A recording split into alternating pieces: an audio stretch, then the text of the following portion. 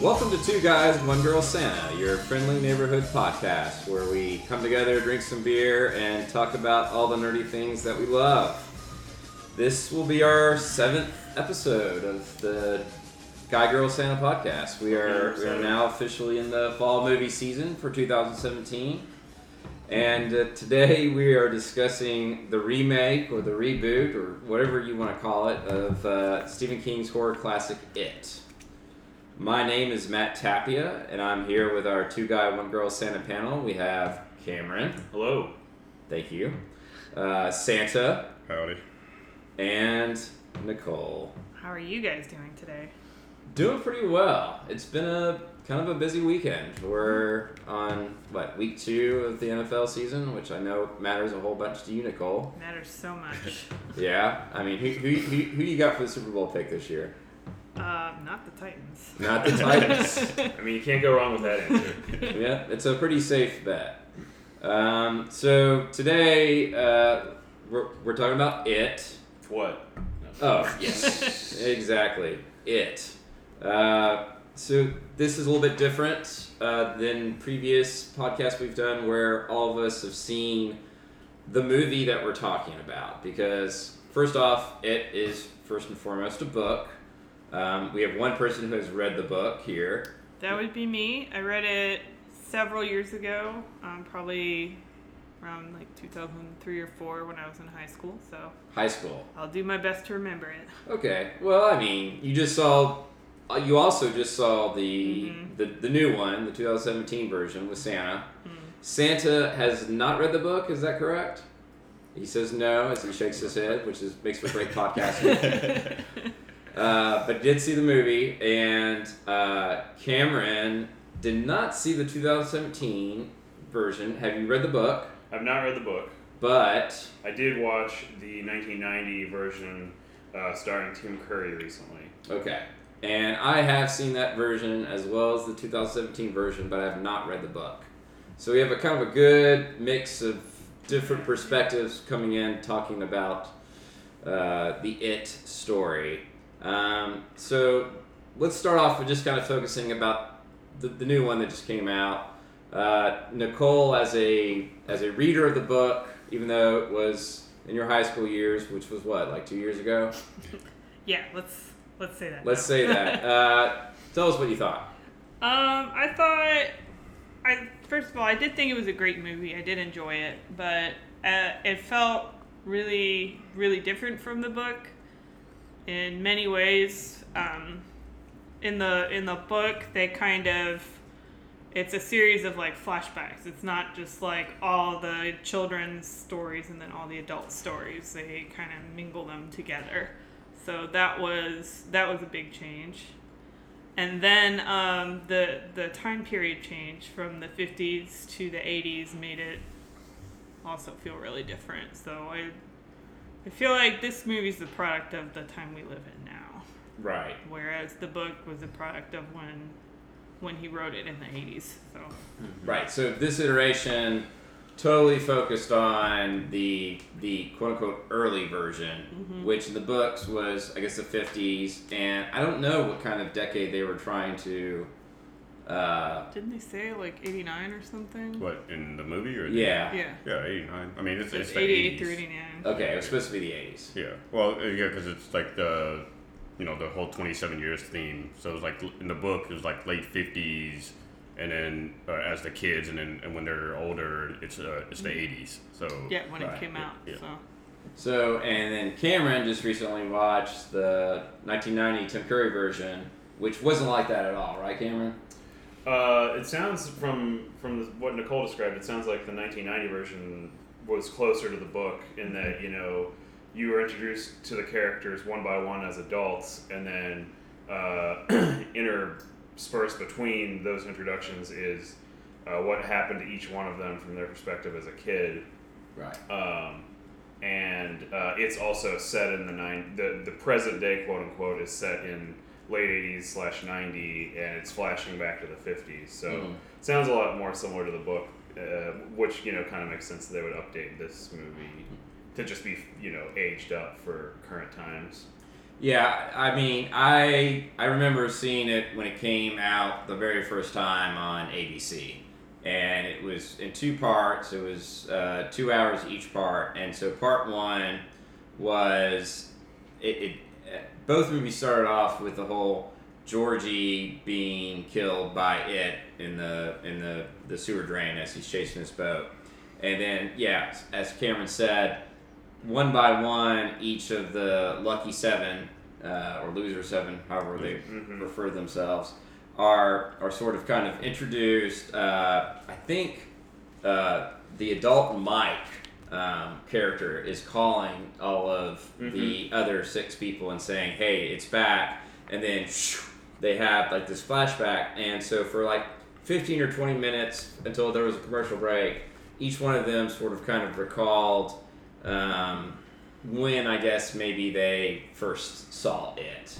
and you sort of kind of learned little bit by little bit how they all kind of came together as their group of 7. And then part 2 was now they're all sort of coming back to Derry, and it's the final climactic of, hey, we've got to get together and we've got to take care of Pennywise. So one thing that I remember about it, the 1990 version, the Pennywise clown was really, really scary.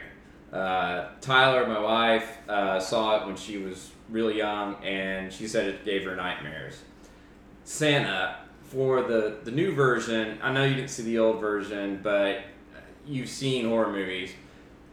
On a horror scale, how do you feel like it treated you? Were you scared? What was it Well, for you? I wasn't scared because it's like it wasn't like I've gotten used to like jump scare movies, so like those kind of things don't really faze me that much. The guy sitting next to me was really scared that his wife next to him had to like calm him down. But Really? Oh, really? Okay. Maybe he had a deep-seated fear of clowns. Yeah, I don't know what it was with him, but it was like I've seen enough movies for like those kind of scare tactics to like not really get to me. I mean, so it's not like I wasn't into the movie or anything like that, because I mean it's still a good movie, but just the horror part of it just wasn't like that scary to me. Yeah, I think they were trying to get a little bit of the, hey, the monster's coming behind the corner, I'm getting scared and that sort of thing. That as opposed to like some other horror movie that might be more, if you think about horror movies, slashers or psychological thrillers. I mean, Nicole, you're probably the biggest horror movie person here. On a horror level scale, I mean, was it scary for you? How does it compare to some other the more scarier movies you've seen? I feel like I kind of like seeing tonight. I wasn't really scared during it, but there was still kind of a feeling of general suspense, and there were quite a bit of like funny moments in it too, which kind of broke it up, but Like, balanced it a little bit. yeah. So I don't necessarily think it's 100% this iteration at least is 100% horror, and that's fine. It's still a good movie. Some scenes in that house where the well is, some of those were, I was like, oh my god. But Holding on to Santa's hand while the other couple next to you was holding onto his hand Yeah. as well. I didn't. Yeah. So there were a couple really good suspenseful, scary parts, but most of it felt like a thriller adventure, funny movie. I kind of with you all. I didn't find it to be, uber scary from what I've seen from other horror movies. I think there was just, and if anything, I remember when they finally said, "Hey, we're redoing it, and here's what Pennywise the Clown is going to look like." It didn't look scary. He actually kind of looked funny. The movie tried to do a lot of building tension, and then hit you with a scare. Yeah. So like if you know it's coming, then you kind of like brace for it. And, Mm-hmm. Maybe it's because I was an adult seeing this and not a kid. Because I know somebody who is like phobic of clowns because of the movie It. But I didn't think that the 1990 version was super scary. It was more just like I was interested in seeing what was going on. I didn't think Santa mentioned jump scares in the new one, and I've read that or heard somebody else talk about that as well. I didn't think there's like any jump scares in the 1990 version. I thought like if you were scared, it's because what was happening was really fucked up. Like, and the town, like they, part of the point is that like the town itself is fucked up because of it, and like, some of the scariest parts in the movie for me was like the bully. Like, what's he gonna do? Yeah, to me, because he's like such a bad person, and that was like when I was on edge watching that movie, it was more because of what the people were doing versus the evil clown, Mm-hmm. Quick explaining of like a jump scare for like a movie like It, where like special effects are important to it. A jump scare basically something flashes on screen that isn't there before. It like startles you. You literally jump in your seat. With like a TV movie, they probably didn't. It's all like one shot type stuff, and you don't have time to quickly put somebody in. Yeah. Well, I kind of found it just unsettling. And definitely the first one was very unsettling. The second one, mildly unsettling. But I think that's the sort of thing. It's just sort of kind of making your skin crawl. And you really hit on something that I'm kind of curious from a book perspective, Nicole, was that if I remember kind of reading everything, and one scene I do remember from the 1990 It when Beat Richie was coming back to Derry and he's in the library and all of a sudden the balloons are there and they start popping and everybody's got blood on their face and he's the only one that sees it and everyone else is sort of immune to it. They're just sort of not seeing it. And I kind of remember that maybe being part of the book. Do you recall anything about like how the town of Derry reacted to everything that happened there versus how the kids' reaction were, Nicole? They do kind of, like the adults kind of forget it or other people don't really remember anything. And I had to look back, but the kids, when they grow up, actually don't really remember it either. What do you mean? They don't really remember exactly what's happened and they have to like... They had like forgotten who each one of them. They had forgotten who each other were. Mm-hmm. Like not who they were, but like they forgot their other friends until Mike called, and all they remembered was that like when he called, they knew him. They were like, "You promised to come back," and they're like, "Yeah, I did." And it was almost like a repressed. Every other part of it was like a repressed memory. So like in the 1990 movie, like when it was flashing back to their experience as a kid, it was almost like. It made sense as a plot device because they were actually having like a resurfaced memory in that moment because like they had suppressed it all or it had suppressed the memory of it as well, for them. So yeah, as they go through the flashbacks, they're them remembering everything. So I think, and they kind of touch on that a little bit in the new one where they say if they're together, they're safer, stronger. Because they've all seen it in different ways and they've talked about it, so they're stronger together. Yeah. But I think if you're separate or with someone who hasn't or who doesn't believe, then it will just affect you. Right. So they're stronger together, but if they're not together, then they sort of forget. United they fall. Right. Or divided they fall. Yeah. So Santa, Pennywise the clown. Are you a clown fearful person? Not really. No. So, do you think Pennywise did that character live up to the hype of what everyone has thought of as being the uber scary clown? No. I don't know what the what's like a scary clown like. If he's meant to be scary, then that's one like a scary clown to me is like taking Ronald McDonald and making him scary. That because Ronald McDonald is such a well-known, iconic figure and nice, and then making him scary looking that's scary. Yeah. But like a clown like Pennywise, I mean, it's like he wasn't that scary to me. Well, the scarier moments weren't necessarily when he was being a clown. I think it was when he like morphed into something more awful than a clown. Mm-hmm. I agree. Yeah, I feel like those were the moments where it's you think everything's kind of normal, and then you realize, oh, that old lady or that strange man isn't really who you think they are. Pennywise. Yeah, it's actually Pennywise, it, whomever. But I also feel like, Cameron, that the 1990 It was a little bit of that Ronald McDonald-ness to it. Like, there was a lot of humor when it came to Pennywise in the 1990 film. I mean, it's one of those things where up until he does something monsterish, it's like he's parodying a clown. Like it's like almost satire. Yeah. And then and I feel like one of the things that makes that character so strong is like Tim Curry is really being awesome in that role, and he's doing like convincing clowning, and then all of a sudden, boom, he has fangs or something like that. Right. I also think one of the reasons why probably in 1990 when that came out, why people were kind of gripped by it is because like when did John Wayne Gacy's serial killer stuff become I want to say it was kind of like the mid 80s. Because like he was a clown.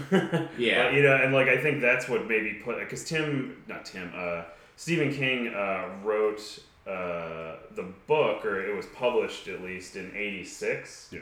And so like I think because of Gacy, the idea that like a clown was not just an innocent thing for children, like the whole concept of a clown got completely turned on its head for that reason. Okay, so we were way off. That John Wayne Gacy was 72, 78. Okay, well 78, There you go. and that's when he was doing his thing. So when did he go to trial? Like I assume shortly after. Early, like late 70s, yeah. early 80s is He pretty was much. apprehended in 78, and he was executed in 1994. So I think he was still alive. And they say he. Go ahead. I'm sorry. Yeah, so he was still alive when when the book and I think the first iteration of the movie came out. So. Yeah. He murdered at least 33 teenage boys. Yeah. Which is a lot. Yeah.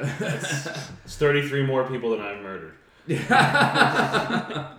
and it definitely has killed a lot of people. Yeah. And one thing I think they talked about in both films, and definitely the book, was this was not just a happenstance event. This is like a periodical, cyclical wave of like murder and death that happens in the town of Derry. Yeah. And then they forget, like before the thing in the 50s, in like the 20s or whatever, 27 years prior to that was like a big industrial plant exploded. And then before that, like a whole wave of like settlers to the area just like disappeared in mass. Yeah. And like Michael, like in the child, I don't know about in the new movie, but in the 1990 movie, the child Michael's doing a book report about these things, and the teacher's like, weird that you looked up all this arcane information about. It's like any normal town, if they had those things happen, the people, it would be part of the town called like history and story. People would know about it. And she's like, weird, Yeah, no, boy, that's a really good point, because Derry's not that big of a town, it seems like. So you would think that, and it happens every 27 years. Yeah. So you wouldn't think that an average living male around that time would remember at least 30 twice, years ago, right? Yeah. So that's a good point about if 100 people died in an off. industrial accident in Nashville, a city of 500-some thousand people would remember it. Oh, totally. They would totally remember it. So, so what are some other sort of differences from the books that you sort of remember, Nicole? When we first well, we'll get to that later. Yeah, well, that was when we first saw it. Well, unless you want to go ahead and talk about it now. I remember thinking, wow, I'm so glad they didn't include that weird sex scene. Yeah, so I read a Wikipedia synopsis of the movie of the book after I finished the movie, because I wanted to understand more. Because everybody told me that it is an alien, and they don't really fully flesh that out in the movie. They just say he's a bad force. They say some weird and stuff in the... Yeah, in the plot synopsis, they mention so it's 6 guys and 1 girl, and they mention that she at one point has sex with all of them to reinforce unity within the group. And I was like, what the fuck? Aren't these kids supposed to be like 13? They're 13. Yeah, or 11 maybe even. 13. Younger. Oh, 13? Yeah. Okay. Yeah. Please they're elaborate. I think they're in the sewers and lost, and like Beverly brings them back together by having sex with each one, which is Clearly a Stephen King fantasy or something. Well, I wouldn't say that. I don't think he was thinking about it. The 80s were a different time. I guess so. I don't think he was thinking about how inappropriate it was. He was just kind of thinking about it from like a literary point of view, right? Like it's just a device. He wanted them to physically be closer together, and thought maybe this was when he was taking a lot of drugs. I don't know. It's just sex. I mean, that's I just mean, the were way they all standing in a row or what? I Like, don't. I don't know if we want to go into Okay. the details of it, All but right. but I This is there for the book. I don't think it was made to be like this big orgy, correct? Yeah. I mean, it was sort of just like, hey, it was almost like mechanical, I think. That's the way it was sort of kind of portrayed. But I think there was other sex parts. Do you remember any other ones, Senna, or... As adults, they like two of them. I think Beverly ends up with someone. I think Beverly there's she ends up with Ben.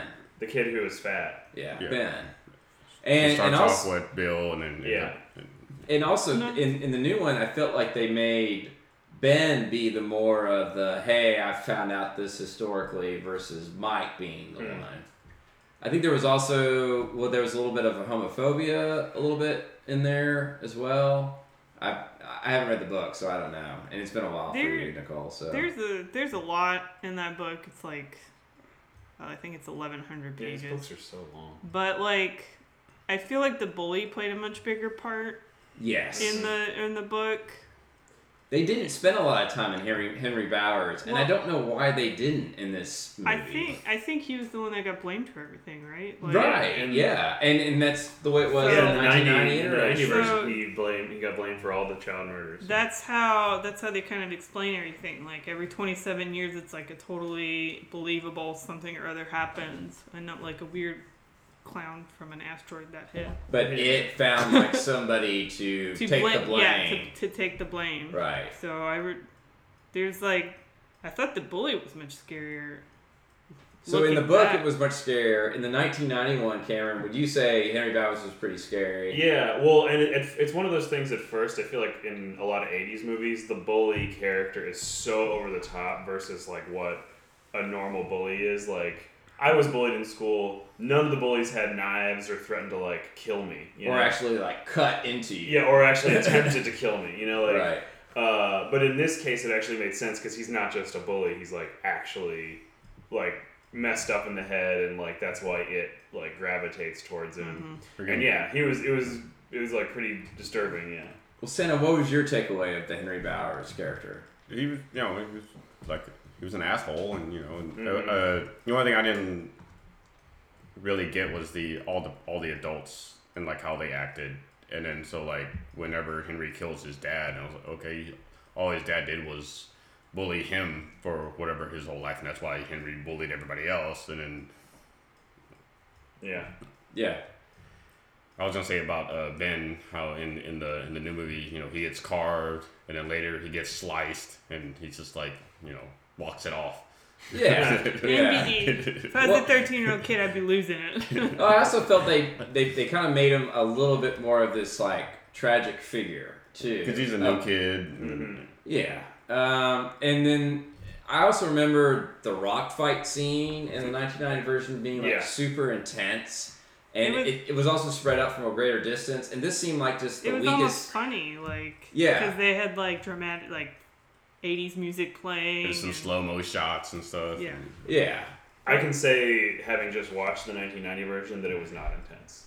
Like, It didn't even make sense. Like, I mean, they're throwing rocks, but if I'm a bully wearing a leather jacket carrying a switchblade and somebody throws a rock at me, like, A, I'm not just gonna stand there and like watch the rock hit me in the face, and B, like, I mean, getting a rock, like a baseball-sized rock thrown at you hurts, but it's not gonna like I don't know, it just didn't make any sense. Well, I mean, in like in the in the new movie, there's the rock fight happens, and then like 4 days later, like his head is still bleeding, or like at the end when one of the characters he's been bitten by the painting, and then like a month later he's still wrapped in bandages.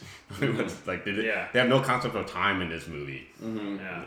So character-wise, of the loser 7, Nicole, what were your least favorites or most favorites of the 7 that you remember from the movies?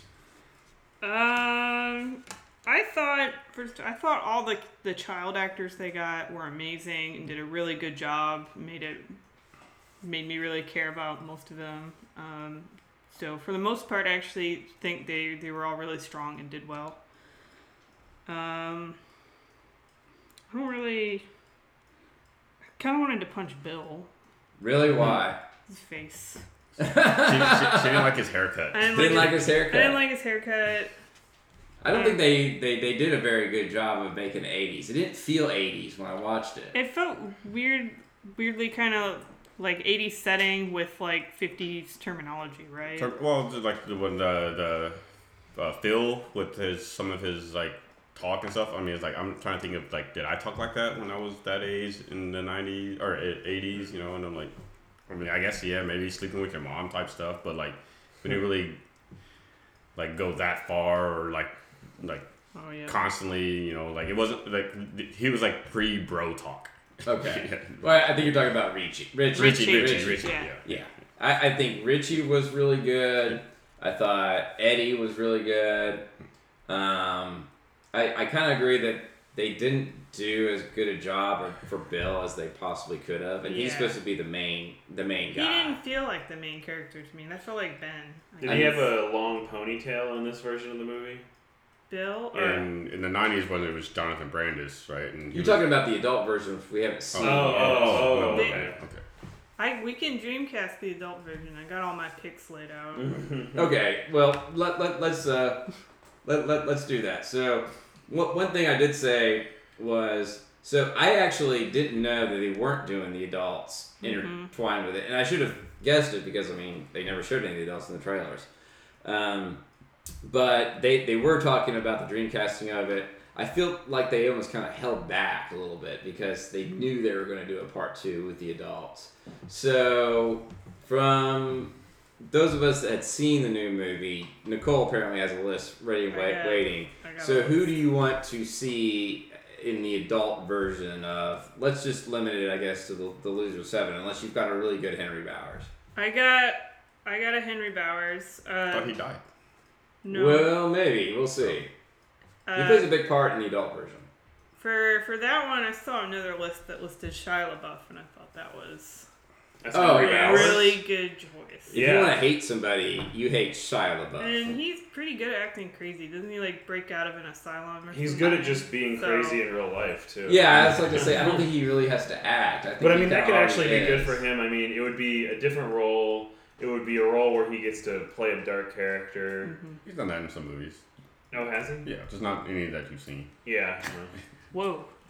That was some shade from Santa over there. I haven't seen him either. I'm sorry. I'm not hipster enough to see all the Shia LaBeouf movies. Who do you have for the adult Bev?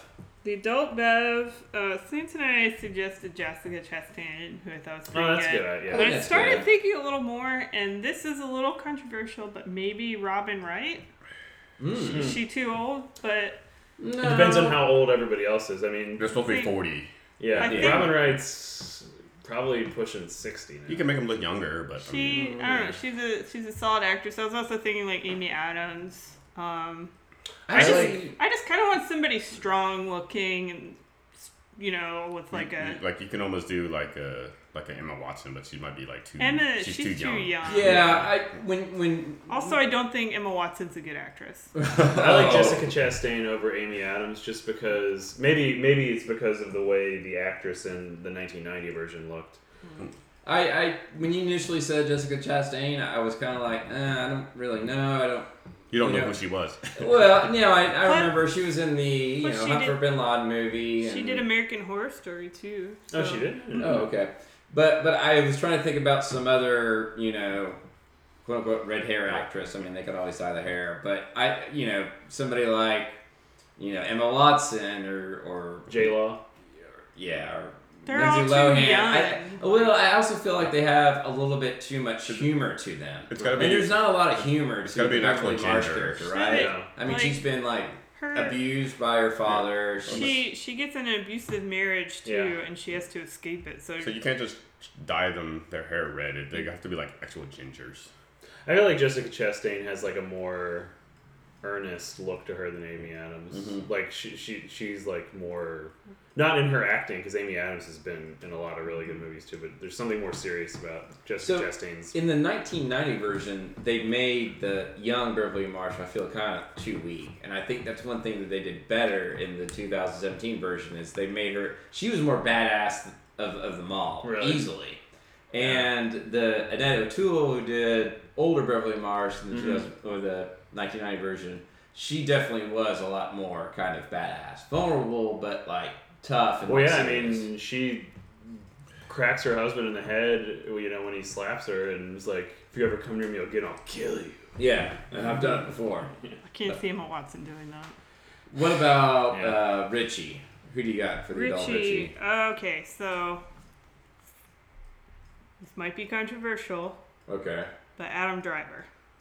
Adam Driver. Okay. Wow. Yeah, that'd be good. Why Adam Driver? Because I don't find Richie's the most humorous guy in He the was bunch. in Girls. He's pretty funny. Like, Was he? Yeah, he's in Girls. Well, I know he's That's in how- Girls, that's but I how- mean, Oh, what was he funny? in Girls? I mean, he has that kind of like dry, It- sarcastic. And he did. if he's got good lines, then he can He convey did. them. He did Kylo Ren, undercover boss on SNL. Yeah, so he can be kind of that dry, sarcastic. What do you think about them casting Seth Green as the adult Richie now? Oh, because he was the He young was the Richie. young Richie. Yeah. I don't know if he's actually good at acting. I'd be okay with Seth Green Seth being Green. Eddie in the next one. Yeah, Eddie. he could be a convincing adult Eddie Spaghetti too. Eddie, the hypochondriac. Yeah. Yeah. I'd put Jake Gyllenhaal for Eddie. That's actually, I like that. I I think like Jake that. Gyllenhaal's such a Yeah, good character. yeah, that works. He's got the right look, and he's the good actor, so that's why I did that. What about Bill? Bill is Joseph Gordon-Levitt. Oh, I like That's that. good, yeah. Yeah, that's good. That's good. I think they need to try to make Bill kind of a leading man, right? And that's Yes, they do, and I don't feel like they chose the right person for Bill in the new version. Is it an actor that I would know? The kid who played the child version of Bill? No. It's Okay. like a young Maybe, I don't know. version. Yeah, it's Jonathan Brandis. No, in the new And the movie. new one? Oh, yeah, Yeah. new guy, I don't know. No, in They're- the old one, they definitely knocked it out of the park with having Jonathan Brandis Yeah. as being Bill. He was perfect Bill. This is getting a little off topic from the Dream List, but I was struck by how much better the child actors were in the 1990 version than the adult actors. Really? Oh, I mean, like Jonathan Brandis can definitely act, and like I thought all those kids were very convincing, and then some of the lines of their adult versions just like went over like lead balloons. Mm-hmm. Like You didn't like the John Boy from the Waltons doing the adult? he Tony wasn't Todd version? terrible, although he wasn't great.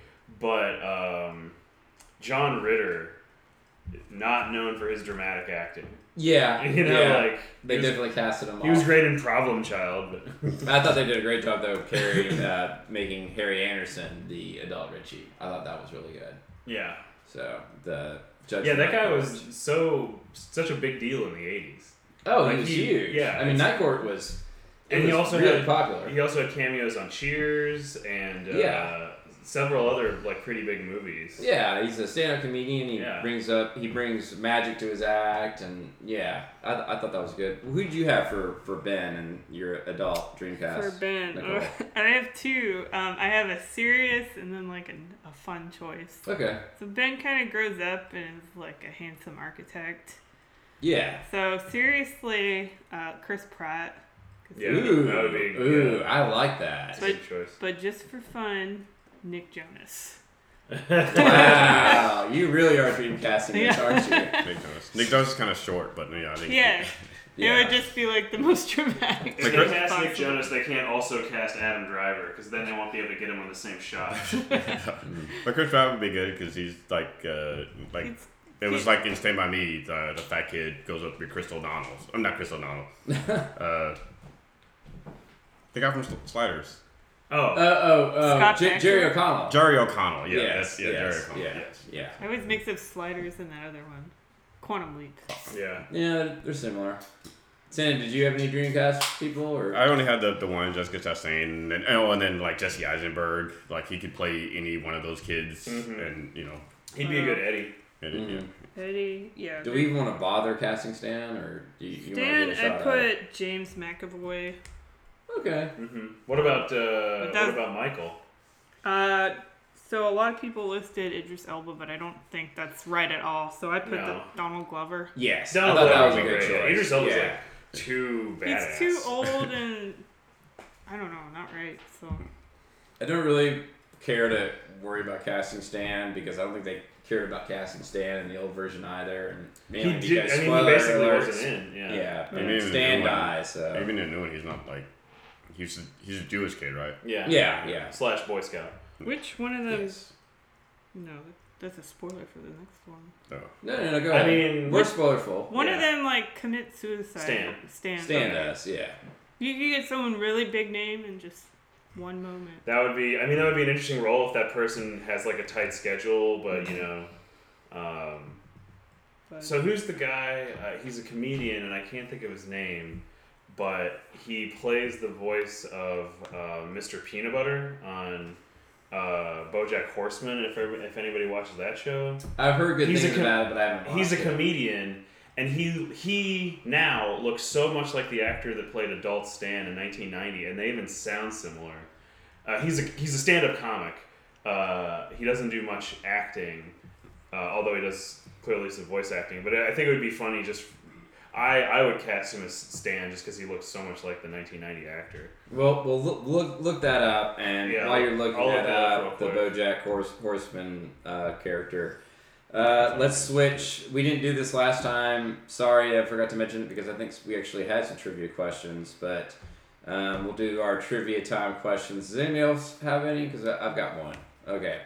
So we talked about how many pages. I mean, it's a pretty large book. My mom, she wasn't a Stephen King reader, but she had the It hardcover book, and I remember it distinctly because of the jacket of the book. It was the sewer drain and the boat and the kind of like 3-fingered alien claw come out of it, and it was just. I was just blown away by just how huge the book was. Mm-hmm. And I saw the 1999 version. I was like, oh yeah, I love this so much. I'll read the book. And then I realized I can't read this book. This is ridiculous. It's long. All his books are just like epically long. Mhm. I don't understand how people who are fans of Stephen King novels get through them. So like, Well, it there's would some take me a books that year. are really readable, but this one was sort of just everywhere.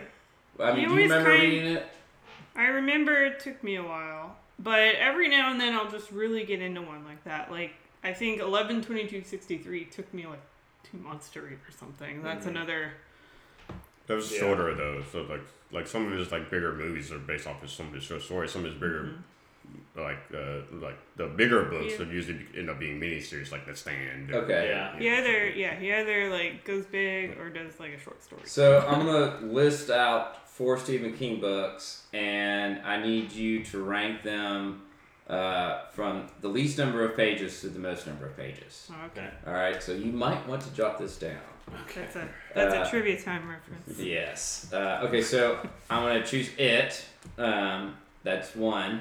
Under the Dome, which is actually a TV series. TV series. actually out there. Is it? Is it I still think it going? eventually, It's not on. yeah, It's eventually ended, but it ran for like 3 or 4 Yeah, seasons. 4 I think. seasons, I Yeah. believe. So Under the Dome, Needful Things, and The Stand. So rank them from the least number of pages to the most number of pages. Who wants to take a stab? I think Needful Things is the least. Yeah. And then Underdome, and then It, and then The Stand. Boy, I'm you gonna- knocked it out. Yeah. Yeah, that's you got Wow. it. Yeah. You worked in a bookstore. I worked in a for bookstore. Yeah. And Santa's job was to count all the pages. Yeah. Well, Most people would organize go it, to by for subject and then, alphabetically, but Santa chose to rank them by the number of pages, and he knew that answer. So well done. By Well the done. way, just to circle back to that actor, Paul F. Tompkins is. Here's what he looks That like. sounds really okay. Describe. Interesting. He's been in a lot of random He stuff. does look like Stan though. Yeah, he looks crazily like the actor who played Stan. in In Yeah. the 1990 version. Yeah, and it sounds like him too. And so that would be an interesting cast choice. So we're gonna do something a little bit different today. We because it was such an odd situation from us seeing certain books or seeing certain versions of the movies, and some of us read the book, and some of us, or most of us, had not. Earlier, Cameron and I were talking about just how many great Stephen King adaptations have been made, And also not so great adaptations. oh, certainly. But the point is he is such a prolific author, and his stuff is just clearly built to be turned into movies because people can't stop doing it, you know? Mm-hmm. So we are going to do a Stephen King bracket challenge, and this is mostly, focusing on the movies. But if you wanted to, you can bring your own flavor if you happen to read the book. I've read a couple of these books, and we're going to sort of kind of work our way through. We're going to pick 16. I picked mostly the more popular ones. I threw in a couple other ones selfishly just because either I remember seeing them as a kid and was surprised to know they were a Stephen King book or novel, or they're just known to be very popular. So we're gonna go through them all. We're gonna each take a vote. There's 4 of us, so there's a chance that we could tie it up. And if we tied it up, then Fight to the death. Tiebreaker Tyler. we're going to do a tiebreaker Tyler. Okay. And Tyler's at the ready, hopefully, and she's going to help break the tie. If she doesn't know which one's better because she hasn't seen each one, we'll never know. We'll just have her, flip a coin or whatever it is. So are you all ready? Cameron, are you ready? I was born Santa? prepared. I'm ready for it. Because Santa loves bracket challenges. Are you ready as for we it? found out on Friday. Yeah. So this is our first matchup in the Stephen King bracket challenge. Is this the Southeastern Conference? Sure, we'll call it the Southeastern Conference. I like that. So in the Southeast, and I guess this is a 1 seed, The Shining.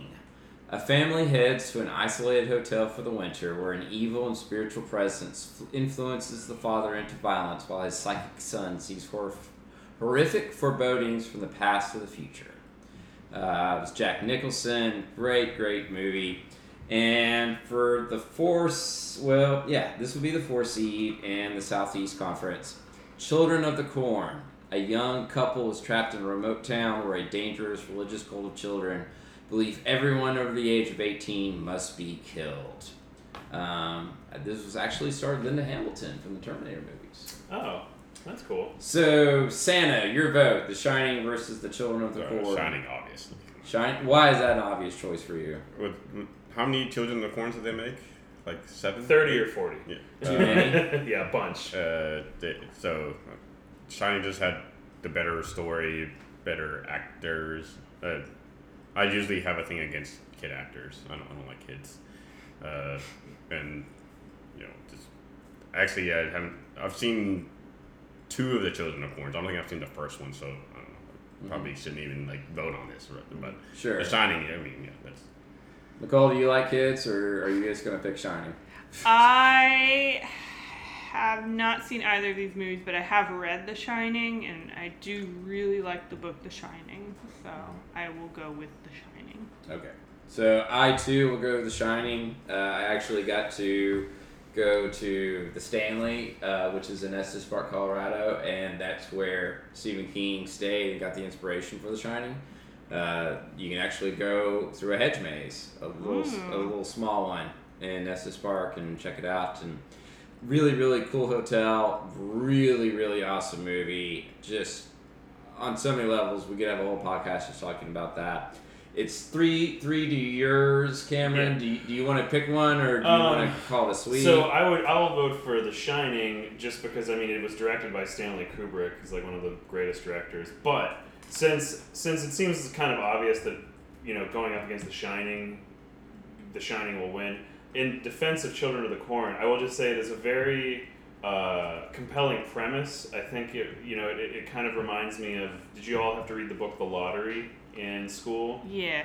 And it's like the same idea where like we have this conception of like a bucolic farming, tranquility of farming life, and beneath the surface actually there's this like really terrible, crazy thing happening.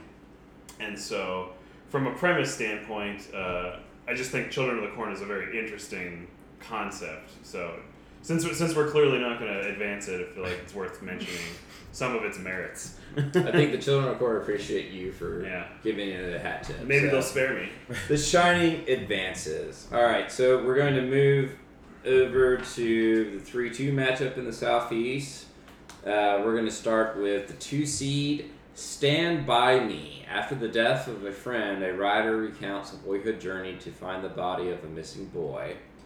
And that is matched up against Cujo. A friendly St. Bernard contracts rabies and conducts a reign of terror on a small American town. Cameron, you want to take a swing at this? Well, I have to admit that I haven't seen either of them. Do you want to pass, or do you want to take a guess? Totally up to you.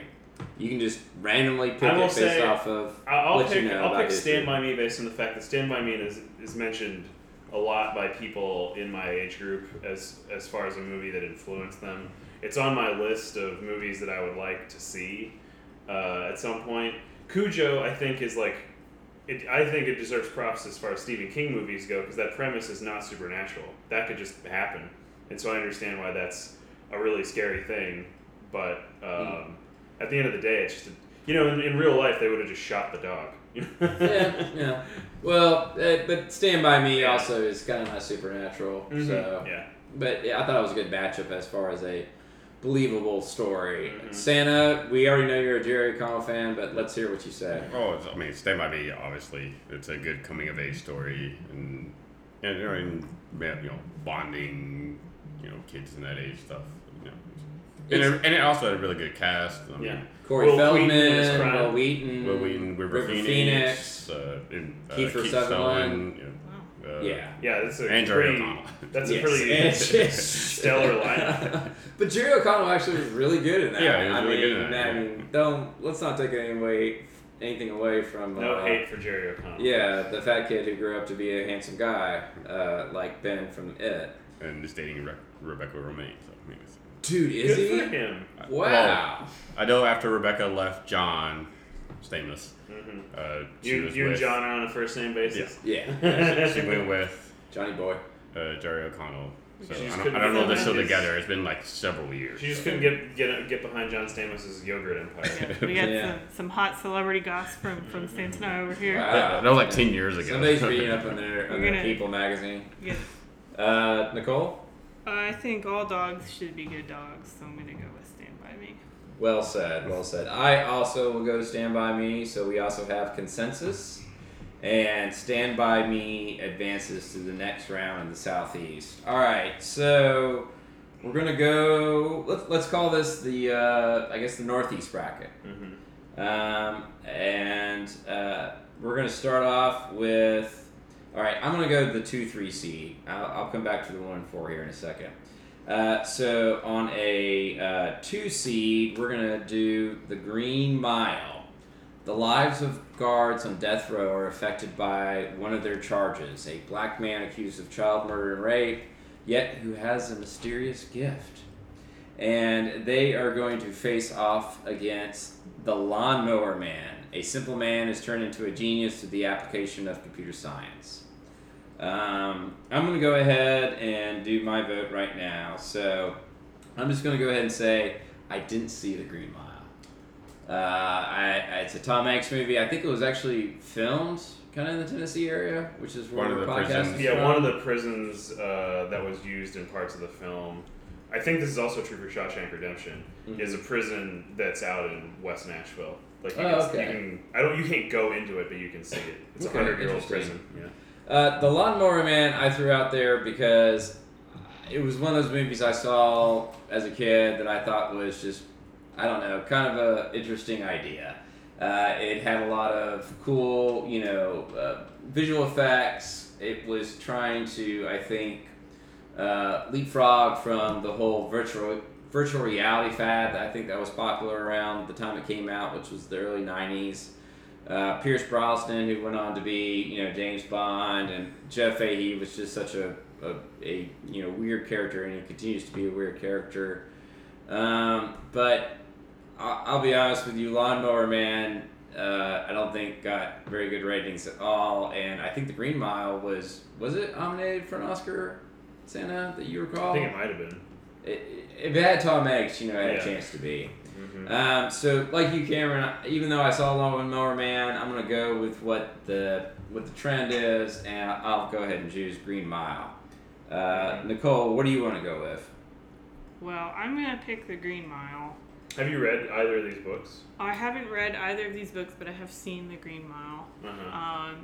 And for me, that's always been a movie that's really stuck out to me. The one scene where they execute that one guy and the guy doesn't wet the sponge. And then that fucking scene haunted me. It haunted me. I was probably, I think, we saw it pretty soon after it came out, so it must have been 11 or 12. It's about 99. Yeah. So about, just before I was a teenager, and I remember seeing that, and I was just struck by how horrible some people could be. It was a really memorable movie for me, so I'm definitely gonna pick The Green Mile. All right. Nobody's sweeping this time. Santa, what do you got? Green Mile. I mean, that's the Lawnmower Man. I vaguely remember it, but it wasn't anything spectacular. What was the guy's supernatural's powers? In Lawnmower Man? No, in The Green Mile. He could heal. Yeah. Oh, he's a healer. He's a healer. Did he commit the crime? No. Okay. Yeah. Did we find out who they were, Cameron? Who committed the crime? Yeah, I mean, so the plot of the movie is this guy's arrested. He gets set to death row.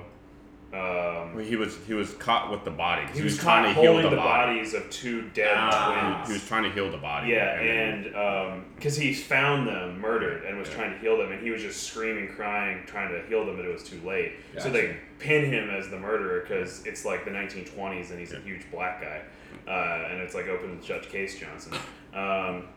But what we discover is that Sam Rockwell, who's also on death row already for another crime, is actually the person who killed those girls too.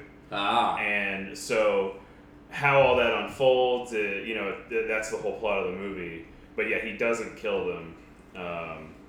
And since I guess I'm talking now, I will also vote for Green Mile. But I saw Lawnmower Man a lot as a kid, and I think it's one of those things where I bet if I was judging the two books, it might be a different story because it's a really cool concept. And yeah, I think it was very much a movie that was made when, computers were just becoming popular and the internet was in its just absolute infancy. And so all these ideas were out there as far as well, what if blah blah blah computers and now this mentally disabled person is a genius, Mm-hmm. And it's so many premises like that where if you actually pay attention, there's nothing that explains what this computer is doing to make it happen. But yeah, Green Mile advances for you. For sure. I mean, it's if not an Oscar nominated movie, it certainly could have been. It's one of the best Stephen King movies ever brought to film, and Lawnmower Man's cheesy. Yeah, totally agree. So Green Mile advances so far, man. Consensus, but might get a little bit rougher as it'll get harder when we put some of these up against each other. So to finish out the Northeast bracket, we're going to have our 1 seed Carrie. Carrie is a shy, friendless teenage girl who is sheltered by her domineering religious mother, Dirty Pillows, unleashes her telekinetic powers after being humiliated by her classmates at her senior prom. And that is going to be matched up against number 4, which I just honestly threw out here just because I think it's a crazy, awesome concept. A nerdish boy buys a strange car with an evil mind of its own, and his nature starts to change to reflect it. This is the movie Christine. So, I have seen neither of these movies, and really? yeah, I haven't seen Carrie, which I know I should. And that's like the book and the movie that made Stephen King famous. I think it was his first book, That was his first novel. first novel. Definitely one of his first movies that came out. I think too, it was the very first Stephen King adaptation. So I won't vote because I really know literally nothing about either of them. Wow, abstaining. Yeah. Brave person. Nicole, you want to take a shot? I will pick Carrie because I think it's what put him on the map. And one of the things I think of when I think of Stephen King is Carrie. Absolutely. It's very iconic, so I'll go And they with already that. tried to remake that one. They actually They did. did. Yeah. I don't think they tried. Well, they did. Yeah. The success of their effort, I guess, is really more what's up for debate. Mm-hmm. Christine, I only seen a little bit of it. I'm a bit of a John Carpenter fan, and he was the director of that. I like the idea of something that is, basically an inanimate object having, a personality and behavior, and just the oddness of that. It's almost kind of like, what if in Transformers Sam Witwicky didn't get Bumblebee, he got a Decepticon as his bad Transformer car. But Carrie is a classic through and through, so I too will pick Carrie. Santa, do you want to No. jump in, or? No, the only thing I will say is like about that, talking about inanimate objects. Maximum Overdrive is not on this list, but that's I gave you the shot. no, Beforehand, I but said Christine and Maximum Overdrive, like similar kind of Yes. concept. And Cars come alive to kill yeah. people. There's a short story about a car at an abandoned rest stop that like eats people. I listened to that as an audiobook while driving to work. It made me freak out about my car when I was driving. But Carrie, definitely is the right choice. Yeah. All right. So cool. So we have The Shining, Stand By Me, Green Mile, and Carrie all advance. We'll, I guess, move to let's call this the Midwest bracket as we chime on through. So this is maybe an unfortunate seeding, but it is the way it is. Number one seed coming out of the Midwest bracket. We've obviously been talking about that for a bit in this podcast. I don't want to go ahead and summarize that. I'll go ahead and move to the number 4 seed that it's facing off against, Pet Sematary. Behind a young family's home in Maine, strangely enough. It's so weird that so many of this is happening in Maine. Doesn't he set a lot of his books in Maine? That's He's where he from- lives. Yeah. I was being a little bit. Oh, sorry, I didn't. Yeah. I genuinely didn't know. It's true. Behind a young family's home in Maine is a terrible secret that holds the power of life after death. When tragedy strikes, the threat of that power soon becomes undeniable. Santa, go ahead and take your best swing at It versus Pet Sematary. It. Yeah. I mean, do you want to comment Pet on Pet Sematary just sort of Sematary? like it's a easy premise to do, but it's kind of dumb to me to think that pets come back to life and then just be evil. It's like, well, why can't they come back to life and be what they were before? Good. That's That would our be cat. really great. Yeah. I, for one, would like all of our pets to come back to life and be the same person or animal that they were. I mean, to quote Game of Thrones, what you have to give something up to come back to life. So it seems like what those pets are giving up is. Only death can bring life? Is that what you're trying to say? Well, no, actually, like when Beric Dondarrion's talking about being resurrected, he's like, I lose something every time. He like talks about forgetting his family. What did Jon Snow give up? I don't know. Some of his Acting with his brooding mouth demeanor. open. Some of his brooding Yeah, demeanor. something like that. So, is that a vote for it for you, Cameron? I would vote for it. So I've seen the beginning of Pet Sematary and also the South Park parody of Pet Sematary. They send it up in one episode, and Simpsons also did it. I'm sure did they? I'm sure. It was like of course they did with Snowball. Treehouse of Horrors. Yeah. But so comparing the 1990 It and Pet Sematary movie, one thing that I did not like about the Pet Sematary movie is like, so the kid's son runs out into the street and gets run over. It stretches plausibility that somebody's gonna let their little boy like just run out into the street and get run over by a semi truck. And you're like, that's as a father of a young child, that seems like one of the more avoidable ways that your child is going to get hurt. But then, like, I mean, it happened. Bad shit happens. It's an accident.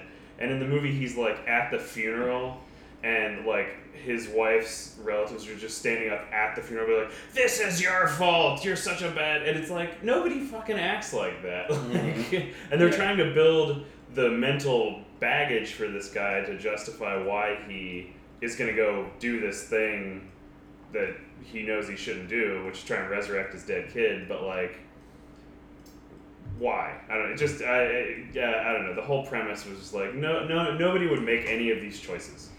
None of this, nothing in this book would ever happen, even if supernatural things were possible. So. Well, Pet Sematary was really scary. I remember watching that as a kid. It was really unsettling, especially because I'm a pet person, and I think kind of like Santa said, I don't really want to think about it like that with pets dying. It just makes me uncomfortable. So I also want to go with It. Nicole, I mean, definitely going It. It. I'm a big softie when it comes to animals. I will not see Pet Sematary. It doesn't have like cats dying in it. Did you read the book? Mm-mm. Oh, I've well, seen I the- guess you I've didn't. seen He the resurrects a cat. The cat dies of natural causes, I think. And he resurrects a cat, and the cat's an asshole. Which is to say, nothing really changed with the cat. Yeah, I mean, I didn't understand what the movie was about. I didn't put it on this list, but there's the Cat's Eye, which I Uh-huh. also remember seeing, and that cat was an asshole, I think, too. So. Clearly, Stephen King is a dog person. Well, You I see- just think he just understands that cats can be assholes sometimes. He's worth following on Facebook just to see his corgi pictures. Okay. And his Trump tweets, but we won't go there. All right, so moving on, we have the 2-3 bracket in the Midwest. The 2 seed, The Dark Tower, just came out not that many months ago. The Last Gunslinger has been locked in an eternal battle with Walter O'Dim, also known as the Man in Black. Sounds like Lost. Determined to prevent him from toppling the Dark Tower, which holds the universe together. And the Dark Tower will be facing off Firestarter, a couple who participated in a potent medical experiment, gained telekinetic ability, and then have a child who is a pyrokinetic. Nicole, we'll start with you. Man, I'm so disappointed that the Dark Tower movie Really? doesn't seem to be that great. So I do But like. you haven't seen it yet. I haven't seen it. I do like the Dark Tower series, but I don't know much about Firestarter. Drew Barrymore. Drew Barrymore can start fires with her mind. Are we- I believe that is the entire Is movie. this And is has this George a- C. Scott as the evil scientist. Is this a Stephen King bracket or a Stephen King adaptation bracket? It's Yes. However you want to Yes. interpret it. Sure. Alright, I'm going Dark Tower then. Okay, that's fine. Yeah, like I said, if you want the book to more heavily influence than the movie, that's perfectly fine. So, I am going to not choose the Dark Tower. Ooh. I am going to choose Firestarter, just because I remember seeing that as a kid, and I remember Drew Barrymore from E.T., and I thought she was really, really good in the movie. It was really, really scary.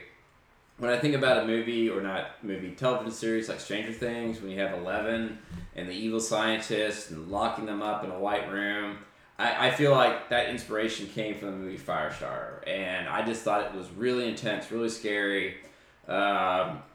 Just if a child decided just to start fires and just kill everybody, she could.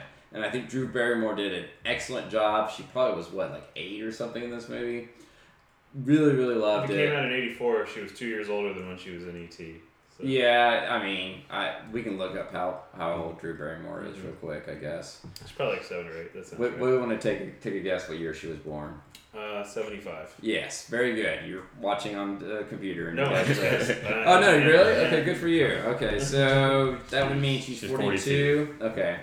So, but in '84, she would have been like 9 years old. Okay. So, one vote for Dark Tower, one vote for Firestarter. Cameron, or no, Santa. Santa wants to go, he says. Firestarter I've seen. Dark Tower I have not. I've not read any of those books, so I guess Firestarter. All right. That seems Yeah. easiest. I haven't seen either of them, so I feel like I should abstain, but I'm not sure if I should since we. Do you want to pick? Well, I don't know if Tyler's seen either one of these. It's 2-1 right now, so I mean. Yeah. Since I really wanted to see the new Dark Tower, but after the reviews, I'm gonna wait till it comes out on video. So I guess I'll abstain / vote for Firestarter just because why not? Sorry, Nicole. Yeah. Sorry, Dark Tower.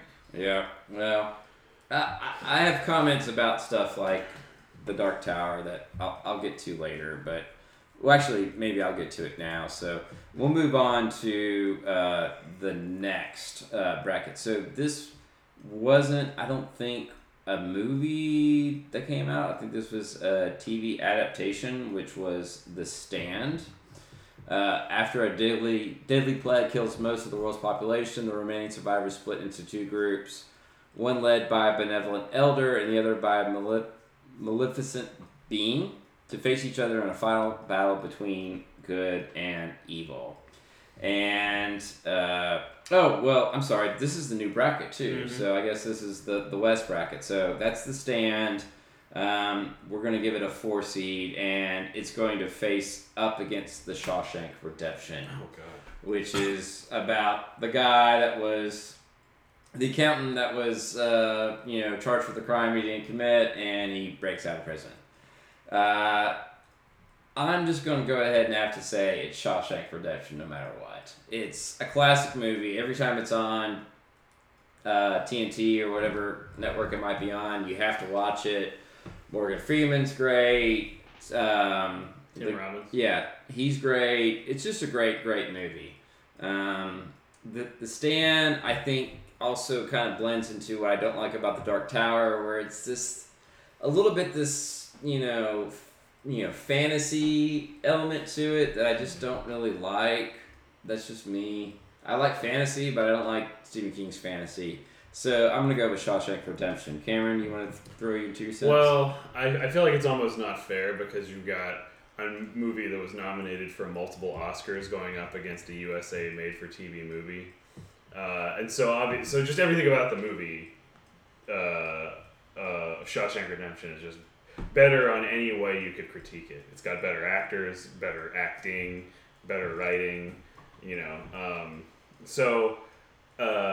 Shawshank definitely wins, but I do just want to say that I think The Stand is an awesome story, and I thought that I watched the shit out of that when it came out on TV and thought it was like really interesting and cool. But at the end of the day, how can you say that it's better than Shawshank Redemption? Totally. You can't. Santa? You guys have all said it. Shawshank definitely. Shawshank? I'm going to go with The Stand. Wow, So you're standing with The I've Stand. read The Stand. The Stand, who is also known as the Man in Black, Randall Flagg. That's his first appearance. He appears in The Dark Tower and I think maybe a couple other Stephen King things. So Randall Flagg is the main bad guy in The Stand. Mm-hmm. He's not the Man in Black in The Dark Tower, is he? Yeah, he is. He is. Mm-hmm. Okay. It's in 1063 also, or 11/6/20. Is he 11/22/63? He might be. So he's got a different name in The Dark Tower, or he's known as the Man in Black or Walter. But he embodies different evil he's characters in different stories. He's like an ageless evil presence that goes and does. Is he also it? No. Okay. I don't think so. It's like It's an alien. They say some weird stuff about like an asteroid and other alternate universes. Ritual Chud. Yeah. Yeah, that was something that was left out of the movies, or at least out of the old movie. Mm-hmm. So I will go with The And Stand. the Turtle God. I also like a good old-fashioned pandemic story. I think those are really scary. Mm-hmm. So. All right, so Shawshank advances, and we'll go into the final bracket of the West. We're going to do number 2 seed, Misery. After a famous author is rescued from a car crash by a fan of his novels, he comes to realize that the care he's receiving is only the beginning of a nightmare. And Misery will face off against number 3 seed, The Running Man. A wrongly convicted man must try to survive a public execution gauntlet staged as a game show starring Arnold. Santa, you want to take a guess? This is probably the hardest one because I know Running Man the movie was not like well received, but it's almost become like kind of a cult classic in a way. Like you go back, if it's on, you kind of watch it, and the premise is like it's almost relevant to today. Just the game show atmosphere that we live in now, and with our current president and stuff, and where people's lives are at stake, and so like Hunger Games, like the Battle of the Deaf and that sort of thing. But Misery, such so it's not the typical horror story, but just it's a psychological horror story, just torture porn, if you want to call it. And Kathy Bates, I think she won an Oscar for this movie. She did. So you got Misery? I'm going Misery. I could say the same thing that you did. Running Man's great, but I have to go with Misery. Nicole? I would pick Misery. Misery. For Kathy Bates, I just remember her. She was great. I mean, this was her breakout film. Oh, quick thing about Running Man. Running Man takes place in 2017. Wow. Yeah. So I haven't seen either of these movies, but I'll vote for Misery because I'm aware of the movie and I've seen scenes from it, but I haven't seen the whole thing. And Running Man I want to see because I think it is at this point sort of a cult classic, and it has ideas that people refer to a lot, and it's one of those things where even if the movie itself isn't that good, there are concepts in it that have had more impact on our society than the movie itself. So I really want to see Running Man. We can podcast it.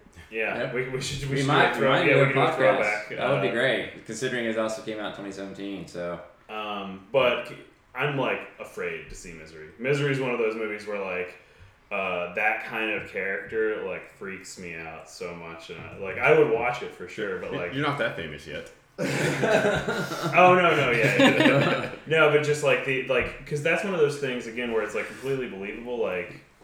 If somebody kidnaps you and drugs you and ties you up, it doesn't matter if you're stronger than that person. It doesn't matter, a lot of things you pretty much are at their mercy. Yep, or Misery. Yeah. So Misery advances, and that brings up the first round. So let's continue with the face-off in the Southeast region. The Shining advanced to face off against Stand By Me.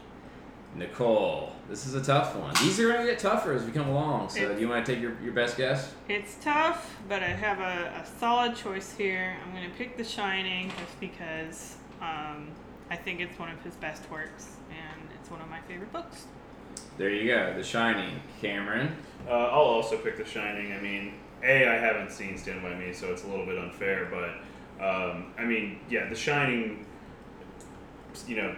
anything Stanley Kubrick does is pretty much amazing. It's a great story and also apparently one of Stephen King's most well-regarded books, so it's pretty much, almost unbeatable.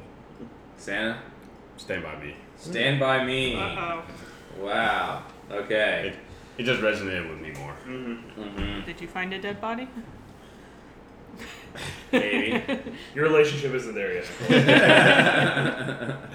Only later. So I will say 5 years ago I would have chosen Stand By Me. I still think it's a great great movie.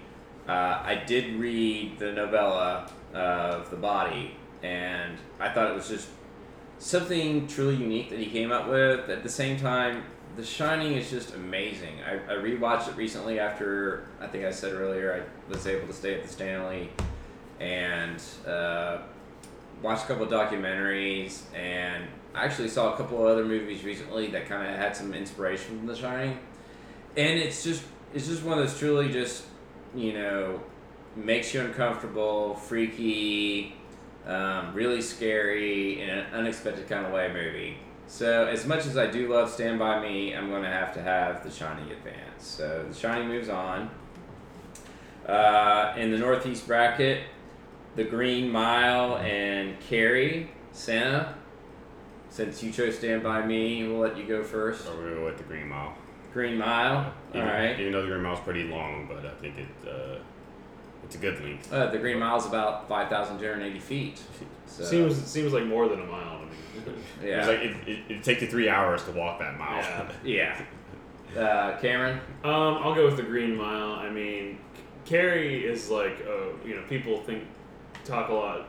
There's a lot of praise for Carrie, but at the end of the day, it's kind of a simple movie. You know, quiet girl is bullied to excess. You know, goes crazy and unleashes her psychic powers on the people who bullied her. Whereas like The Green Mile, there's a lot more going on there in terms of character development and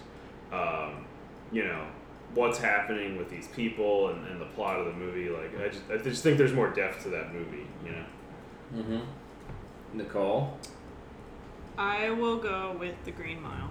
Oh, man. I'm surprised. Okay. Like, The Green Mile, I still, every now and then, I'll still, like, think about it. Like, really, really affected me when I was a kid, so. Okay. Well, I mean, I was getting ready to call, No. Tyler on the hotline because I thought this would be a tie. I'm going to go with Carrie just because I think Carrie is just an awesome horror movie. It's really, really good. If you're ever bullied in school, which I think that's a lot of themes that Stephen King has, I mean, it's just freaking unbelievable story, but you guys bullied your way in to have The Green Mile, so that's fine. All right, so we're going to switch over to the Midwest bracket. It versus Firestarter. It goes Nicole. It. I'll say it also. Yeah, as much as I love Firestarter, I have to go with it. It's awesome. All right, and in the West bracket, another tough matchup. The Shawshank Redemption versus Misery. I feel like this is almost like Stand By Me and The Shining, where you kind of have, and The Green Mile and Carrie, where one's sort of kind of a real thriller and the other one's not. But Cameron, do you have a thought? Shawshank or Misery? Well, I feel like it's unfair that I'm voting, but I am going to vote. But I haven't seen Misery, so I can't really appreciate that movie. I'm going to vote for Shawshank though, just because like that's just a really awesome movie. You know, there's like things that are set up in the beginning of the movie that have like payoff way later, like with the Bible, your salvation lies within, and like all kinds of stuff that happens in that movie. I just think it's a great movie. Okay, so one vote for Shawshank. Nicole? I'm gonna go with Misery. I think it's a good movie, and I think Stephen King also put a lot of himself into that story. Yeah. Mm-hmm. So.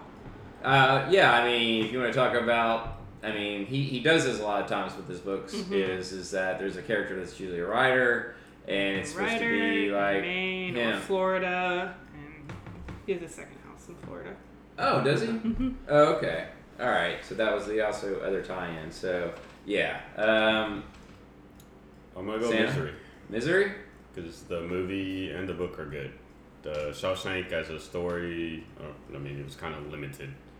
It was a short story, right? Yeah, it was actually in the same set of books as The Body, Stand By Me. The movie is really good, but not because of Stephen King's.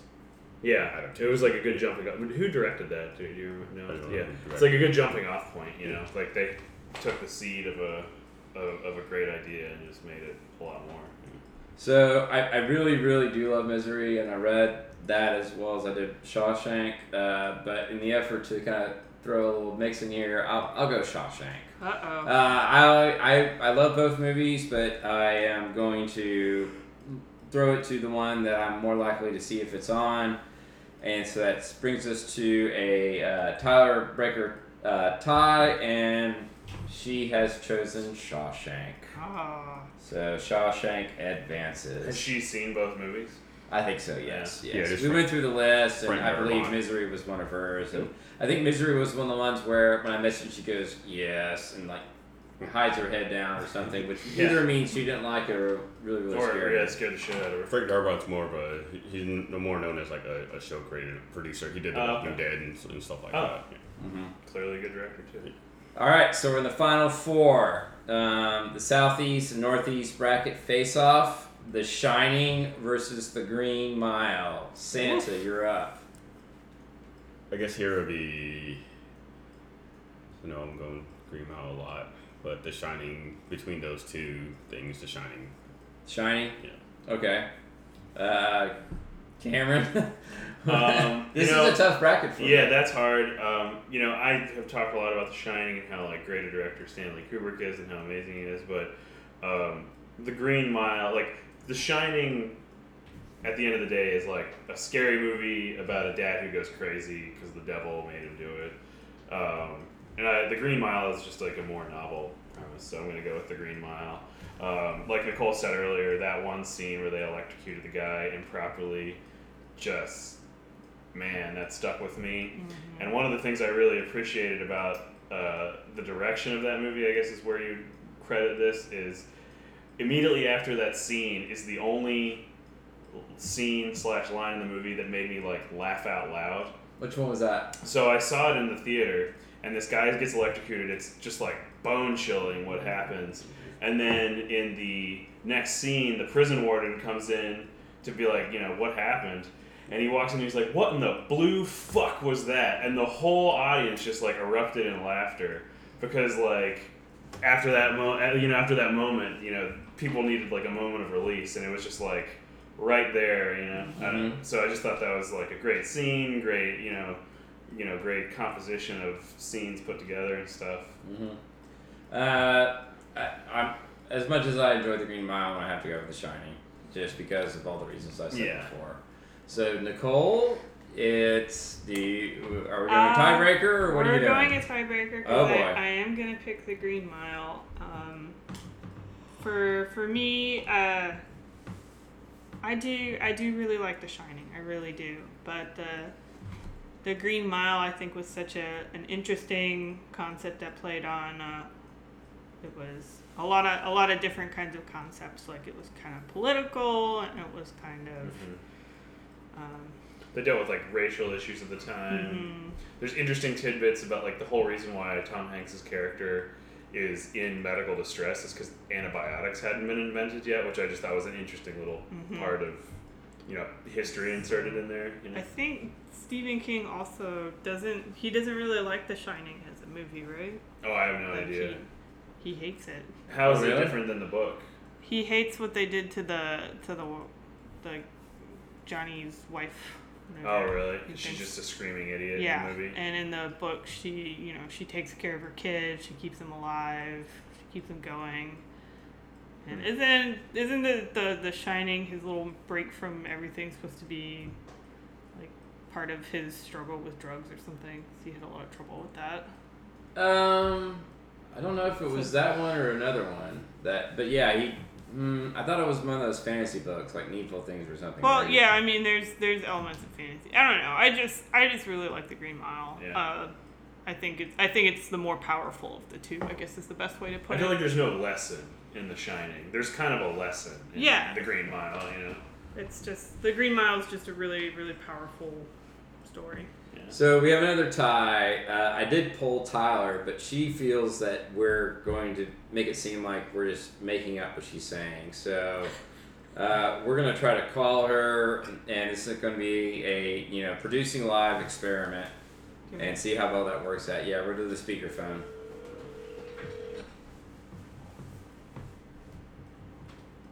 Yeah. Okay, so Tyler, we have a tie, and since you suggested that you think that we're making this up, this is producing on the fly here. The Shining versus The Green Mile. Speak loudly because we need you in the mic. I picked The Shining because it's a classic. Okay. Boom. You picked That's The easy. Shining. Done. That's all it said. Well, thank you, Tyler. Until next time. All right, bye-bye. All right, so The Shining advances thanks to the Tyler tiebreaker. Got The phone Tyler phone. breaker. The tiebreaker. All right, so we have our finalists in that side of the bracket. So, other side of the bracket, It and Shawshank Redemption. Nicole, go It. for it. It. I also will go It. As much as I love Shawshank, it's just for me the best when it comes to Stephen King. Mm-hmm. Santa or Cameron, you're ready. That's actually tougher for me because like they're so different, and it's hard to vote against It because Tim Curry is just like incredible in that role, and probably without him nobody would care about that movie. I think Maybe or the book. Maybe they could have gotten an equally good actor, but he just completely knocked that role out of the park. That being said, I think I'm gonna have to go with Shawshank. I just, part of it is that it's a TV movie going up against a major Hollywood production. Part of it's the caliber of actors in the film. Like I said, the child actors in it are great. The adult actors in it are not great, and you're putting them up against Morgan Freeman and Tim Robbins, and it's hard to vote for It. So I'm gonna go with Shawshank. All right, Santa. This was tough. It's kind of fresh on the mind because that's the last thing we've seen, and Shawshank, it's like really good movie. Just like when the Misery Boat was like the story it's adapted from, doesn't hold up to me. It Shawshank. I would probably go It. It? Alright, so It advances to the finals, and this is a dream matchup, a 1 seed versus a 1 seed, The Shining versus The End. I'll go ahead and go first. The Shining is just, think about how many great pop culture moments to come from that movie. There's just tons of them. Jack Nicholson in the movie was fantastic. So many crazy elements to it. But it has this extra layer which is just, I think, more representative of everything that's awesome about Stephen King. That has that little alien element to the book to it, but there are people that say the book is better than the movie. So this is a tough one, but I'm going to go ahead and go with It. Santa, what do you think? I think I'm gonna go with It as well. It. All right. Over The Shining. The Shining is really good.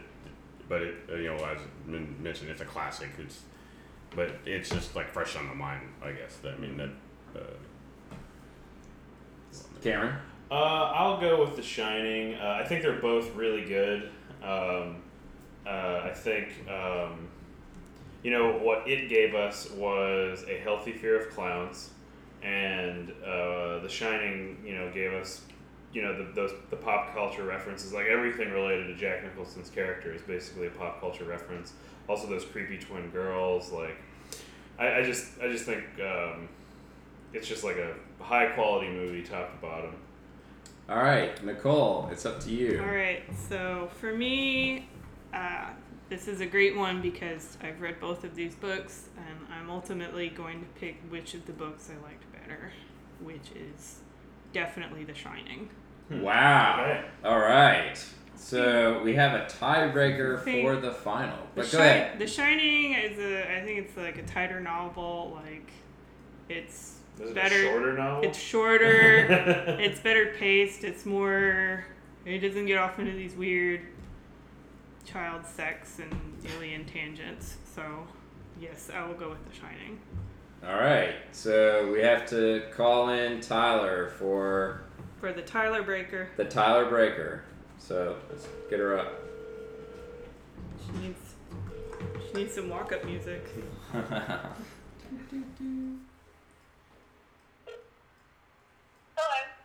All right, Tyler. So this is the finals. So we have The Shining versus It. You are the decider. No pressure. Considering that it traumatized me as a child, I'm gonna go Shining. Ooh. That's right. All right. Any particular reason why, other than just the kid factor, or just that it scared you? Well, I mean, I just think that The Shining's a much better movie, and when you're relying on scary clowns to be like the whole point of your film, I just think The Shining is much better in terms of like a quality movie. All right. Well, fair enough. Well, thank you, Tyler. No problem. All right. So that concludes the Stephen King bracket. It, unfortunately, just gets second place to all this. So The Shining wins the challenge. Any honorable mentions? Anybody wants to throw out there? This isn't a movie. I think it'd make a really interesting movie, but I just finished reading Stephen King's rather newish book, Revival, and it did keep me up for a couple of nights because the ending just kind of really freaked me out. Fair enough. Anyone else? Oh, I think we've tapped my Stephen King knowledge. Yeah, There's 11/22/63. What's that about? It's James Franco. He goes back in time, and his main goal is to Prevent JFK's assassination. because 11/22/63 is when he was assassinated. My honorable mention goes out to Silver Bullet, just simply because the idea of Corey Haim and Gary Busey in the movie makes me chuckle. So, if you haven't seen it, go see it because it's really bad and it has a werewolf. So, all right. Well, that concludes the bracket challenge. We usually do a good movie review or rating of what we thought of it. Not all of us all saw it, but let's take it for what it's worth. On a scale of whatever, Cameron, what do you give it, the 1990 version? I give it, the 1990 version, 3 bananas out of 5. Okay. I thought it was a good movie, largely driven by how awesome Tim Curry was, and an interesting story. Certainly room for improvements, but solid movie. Glad I watched it. It was worth the $3 I spent renting it. Mm-hmm. Santa on the 2017 version? Yeah, I think I got 3.5 out of 5. There's mostly like time issues and technical things, but overall, I enjoyed the movie. Mm-hmm. Nicole? Give it maybe like just under 3.5, maybe like a 3.3. I think the real rating is going to be contingent upon how they do chapter 2. Mm-hmm. And on the book, what do you think? The book I'll give a 3. Oh, okay. On the Tim Curry version, I'm going to give it a 4.5 out of 5. Oh. I just think it's one of the best things I've ever seen as far as a made-for-TV movie, and it got me really into it, really pumped for the new version, but the new version, I'm going to have to give it a 3. I think it has some possibility for some better rating in the second part. I feel like they kind of held back. So hopefully maybe after it all comes together, I'll give it a higher rating. But for right now, the new version I'm going to have to give just basically a 3. So, all right. Any thoughts about next podcast? Any new movies we're wanting to check out here pretty soon? We're about to hit the Thanksgiving time frame movie deluge with. You mean the Halloween stuff? Oh, Well, yes, that too. Halloween's first, yeah. Because I know we're all excited about the Thor movie and Blade Runner. I'm not sure what other things we have to look forward to. Blade Runner comes out next month, right? Or is that December? It's November, I think. November. Blade Runner comes out in Kingsman comes out at the end of this month. So I think. Mhm.